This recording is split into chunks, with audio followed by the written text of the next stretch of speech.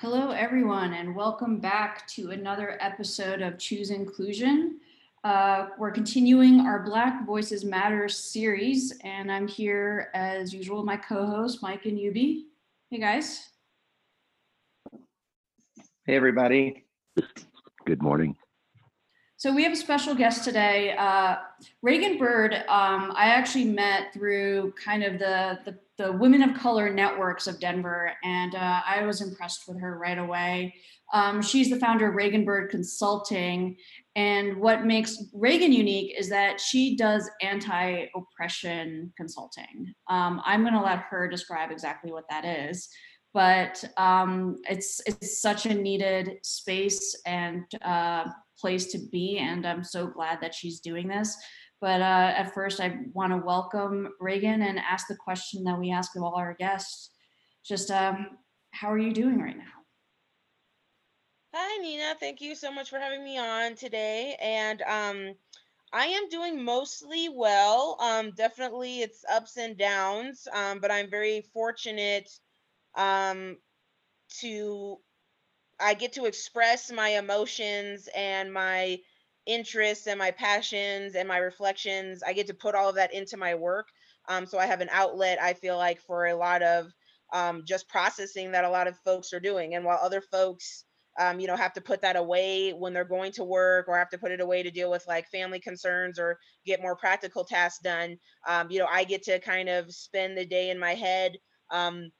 As I'm doing trainings and consultation, or I get to, offer just discussion sessions like, hey, come talk with me about this. And I have an audience of folks who are, who want to engage with me in that sort of work. So I feel fortunate in that way. And yes, definitely ups and downs, but doing good today. So, what is anti-oppression consulting? So I would say anti-oppression is basically a lens on which to analyze the world is one way that I put that. And it's analyzing power and how power has been kind of used and concentrated around identity. Um, so there are multiple oppressive systems that have operated globally. You have racism, you have sexism, you have heterosexism and homophobia, you have ableism, ageism, etc. Most of these systems serve kind of what an ultimate oppressive system, which one might call classism, or this kind of this gathering, attempting to gather resources and retain resources only for yourself or your group, to the detriment of others, to your community and things like that. So anti-oppression is really about why have so many systems and community structures all across the globe been dehumanizing? Why have so many of them attempted to extract resources from a community rather than enrich the entire community? To me, it's a very powerful way to look at human harm, human suffering, and why that has been so commonly caused in a lot of our societies. So that's kind of what I think of as anti-oppression as a whole.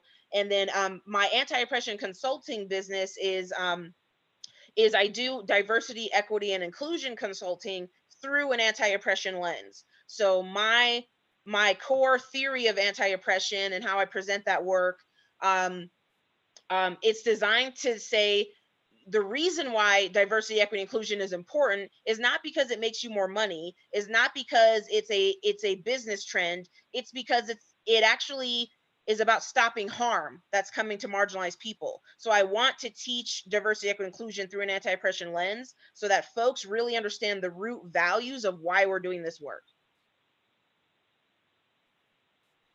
Yeah, I think that's huge. And I think that point of getting to the root cause and the root values of all this, to me, is what's important. And I think that's the education and the knowledge that people are missing, like about what's going on.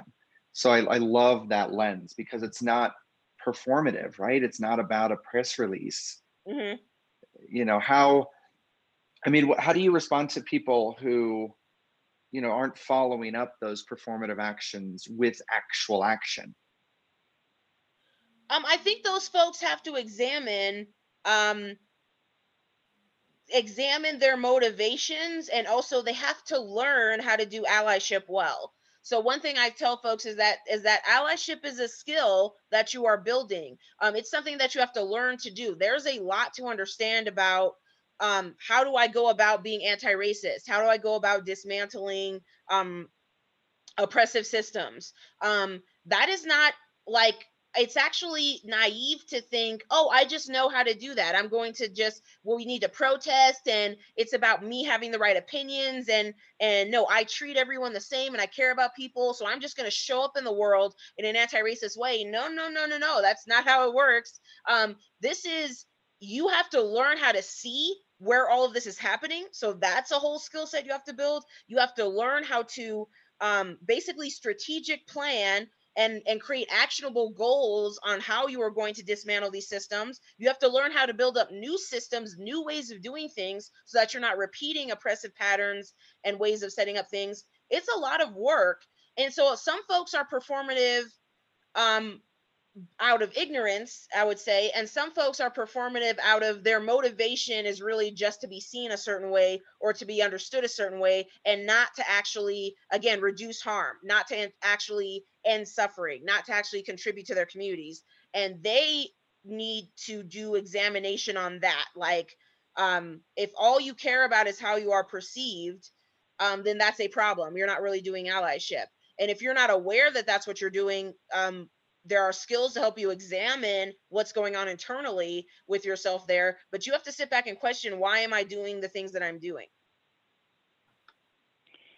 I'm oh, go ahead, Mike. Sorry, Nina. I love what you're saying. I'd love to get your take on.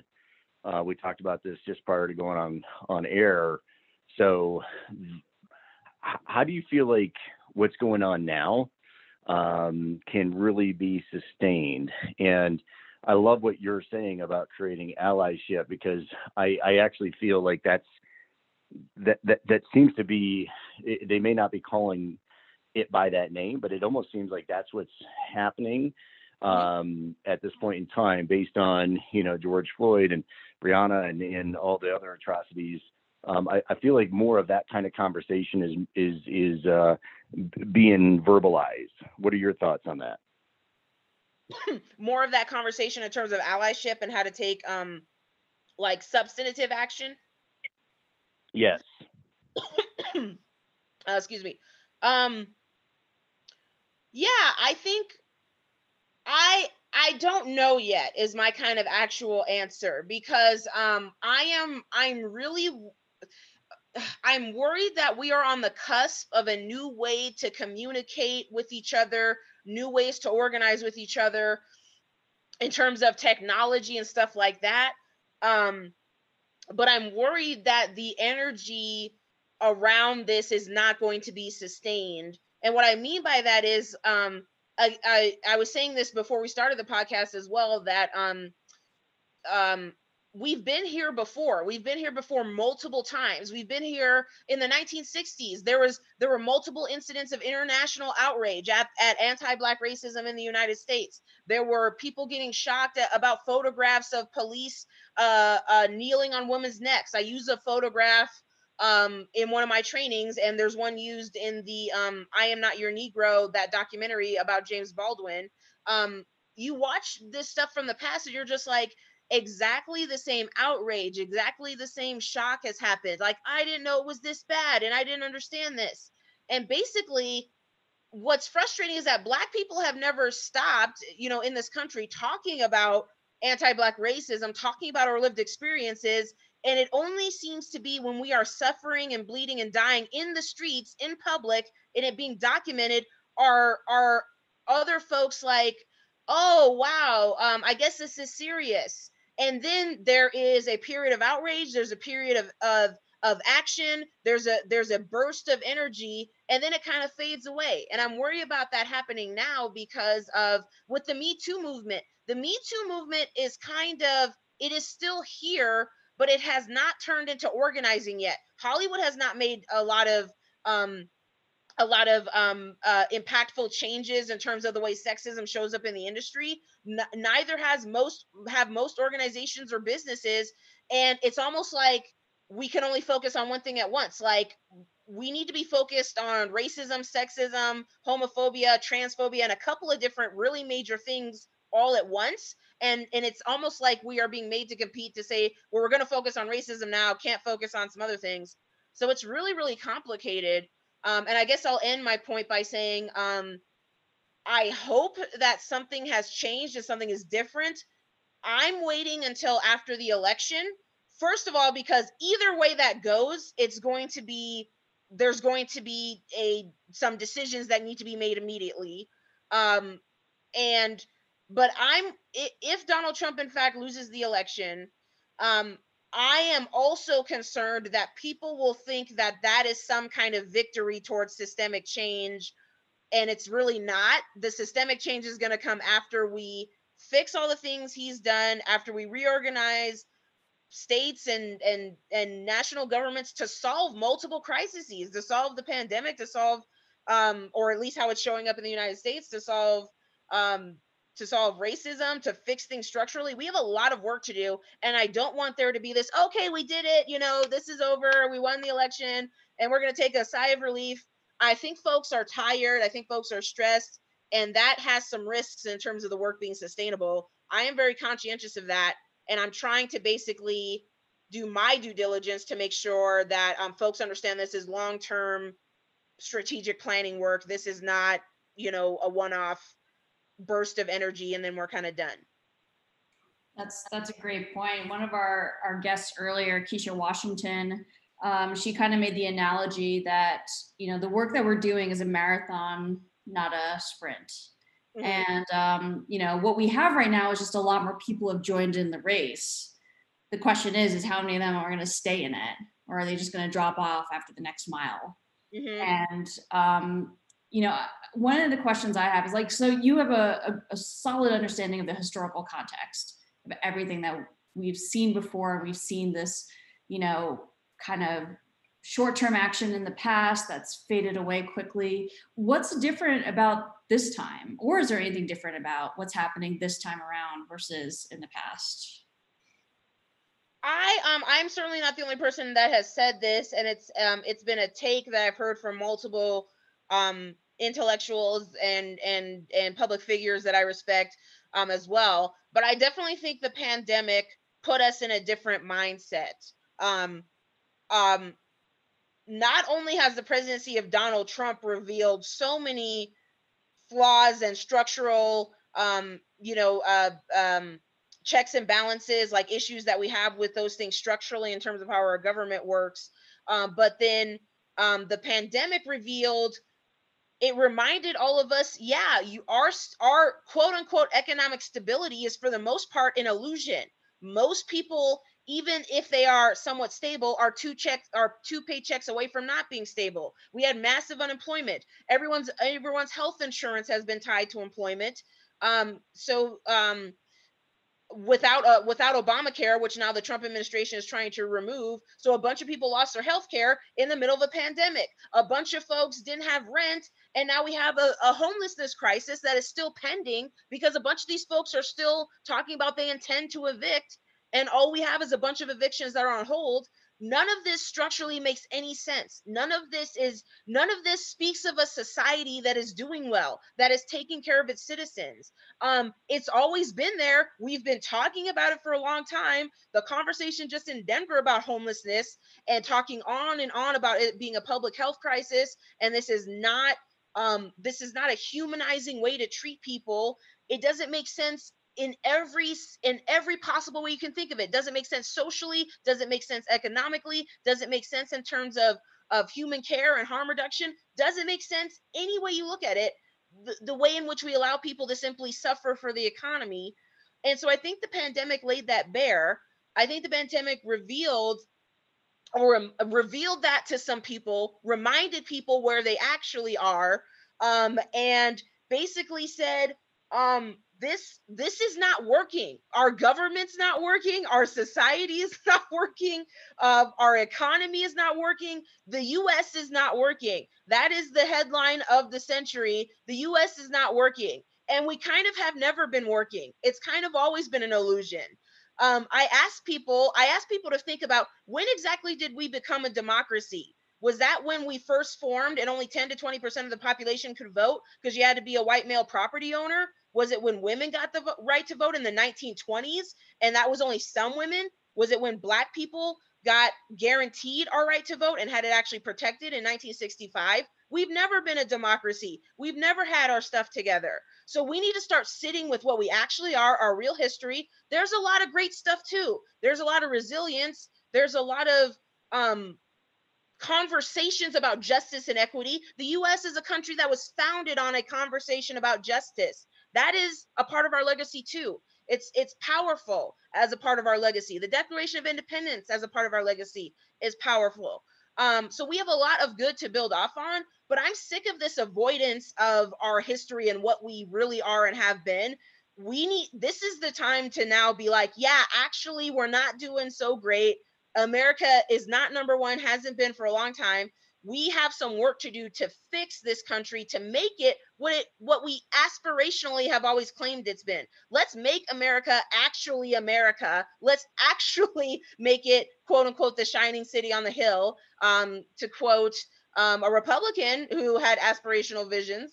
Let's actually do that, instead of all of the oppression and all of the harm and all of the stuff that we've always actually had in this country.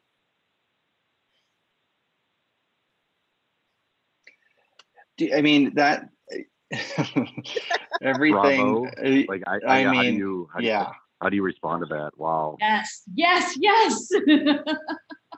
Yeah, exactly. Well, it's yeah. I mean, that's exactly what it's going to take.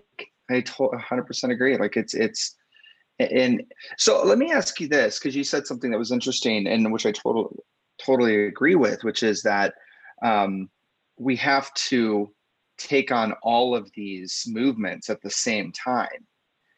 Do you think that shifting the conversation now to include the other marginalized groups, do you think it's time to do that and to start bridging the gap between LGBTQ, Native American, Hispanic, Asian?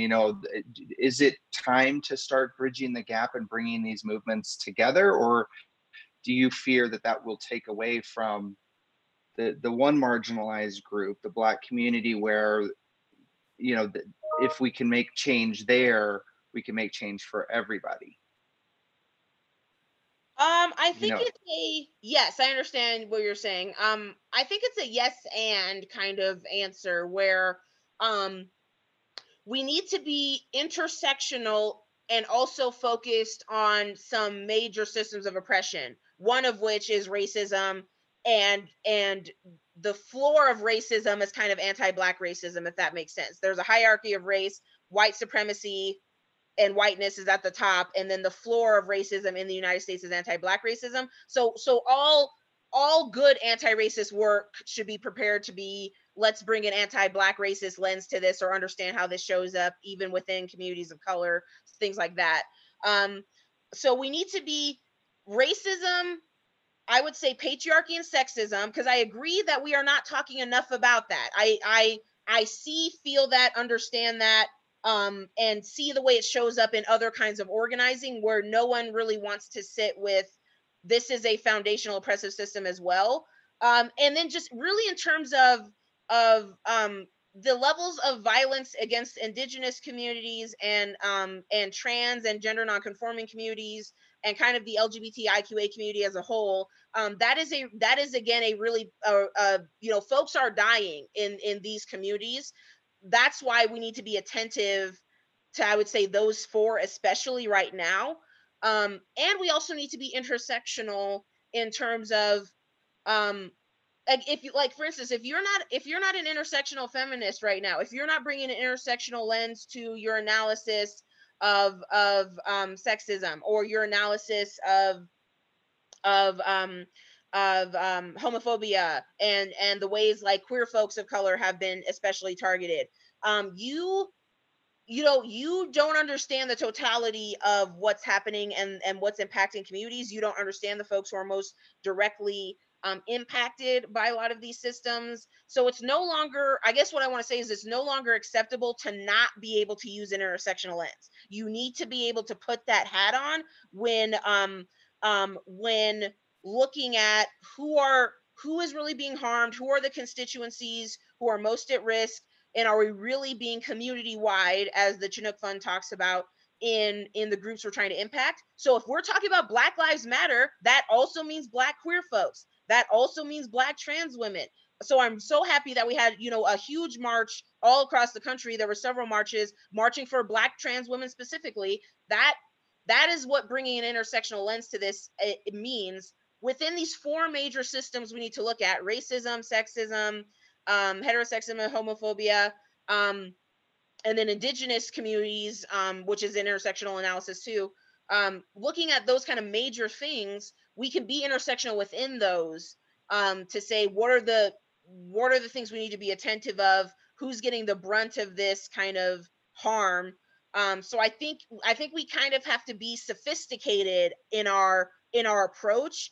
Part of the problem I also think has happened with diversity, equity, inclusion and other things is we went to this very simplistic lens on what is happening. And I'm trying to complicate things. I'm just like,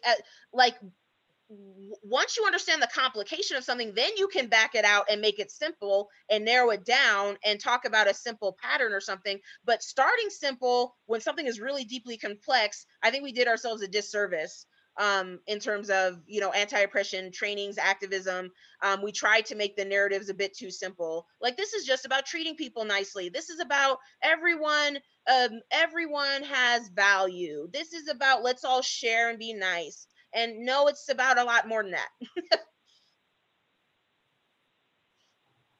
Well, I actually appreciate you saying that. And one of my thoughts with, kind of today's environment is, I know you've made the comment that, businesses are looking at it from, can they make more money? And yet at the end of the day, the only way for movements to keep sustained effort is through resources, organizations buying in and actually spending money on this. And I'm really encouraged to see, Google and Netflix and the biggest companies out there saying, yes, we are committing, hundreds of millions of dollars for, for Black-owned businesses, for Black Lives Matters. Like, I think that's a huge part of this narrative to keep it sustained. Well, also Facebook just lost $7 billion because of the boycotts. That's like huge. That's great. Yeah, I'm really, Facebook needs to be regulated first and foremost, and then they need to fix their own, a lot of internal stuff, and how they externally are running their platform. And yeah, but it's Facebook is not a good actor in terms of public information right now. Absolutely. And I think okay. Go ahead, Regan. Oh, I was gonna, well, I'm curious about that, but I was gonna respond to the importance of kind of money in the movement, which I believe Mike was talking about. But I wanted to hear your thought real quick. No, I want to hear your thought. I'm just curious about how this is landing for y'all in terms of how it's showing up. But resource distribution is very important. I want to make sure that when we say I'm committing $1 million to a Black-owned business, like, do you know that like the Black Lives Matter Foundation, quote unquote, which is not connected to the real Black Lives Matter movement at all, they got like $1 million, and people had to get, or $4 million got committed to them or something, and then companies had to back out and move money away to say, oh yeah, sorry, we didn't know that wasn't the real thing. So I want to make sure money is actually going to like Black owned and run organizations. What counts as that? What is their definition to that? How are we keeping, and they're committing to money? Is there a way that we can actually know where the decisions about how to distribute that are going, and then are Black people directing where that money's going? So it's one thing to commit it. If Facebook's saying we still get to decide, not Facebook, I mean other organizations, if they say we get to decide where it goes, like that's what an anti-oppression analysis is to say, really, you should be handing over the money to the community so they can decide where it goes and what is the most important to go to. But yeah, commit the money and give it to directly affected community-led kind of organizations and businesses that are contributing well. So I want that to be a part of the conversation too. But redistribution of resources and providing resources for the labor that it takes to do this work is absolutely critical. And it doesn't just have to be money. It can be space, lending space for meetings or time, especially at the point which after COVID there's going to be more meeting space needed. Cooking food for meetings, donating individually to local grassroots organizations yourself, or to individual or to folks running for office, or individuals who are activists doing the work. All of that contributes to folks being able to do this labor in a sustained way.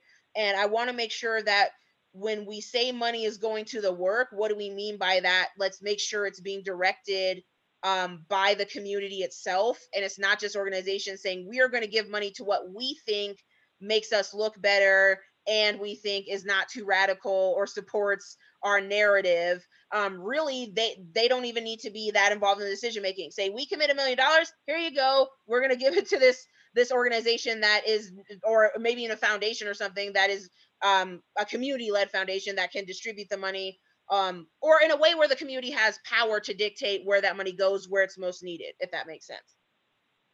Absolutely. I think that, yeah, there's this knee-jerk reaction to just throw money at the problem, but if you're not doing your due diligence to find out exactly who you're giving that money to, then your money's not going to make it the impact that you want it to make. So yeah. I really appreciate you kind of laying that out for everyone to hear and really think about what they're putting their money towards, because I know that that's the reaction a lot of people and businesses too are thinking about. So let's hold them accountable to do their due diligence and make sure it's going towards communities and community leaders that are truly focused on the Black community and Black leaders in particular. Mm-hmm. So Regan, I was wondering if you just had any final parting thoughts for us before we wrap up, something that you want to make sure everyone in our audience hears from your perspective. I think we as a society have to start setting some baselines, is the word that I always use to describe it, like some core agreements about how we're going to conduct ourselves and do our work.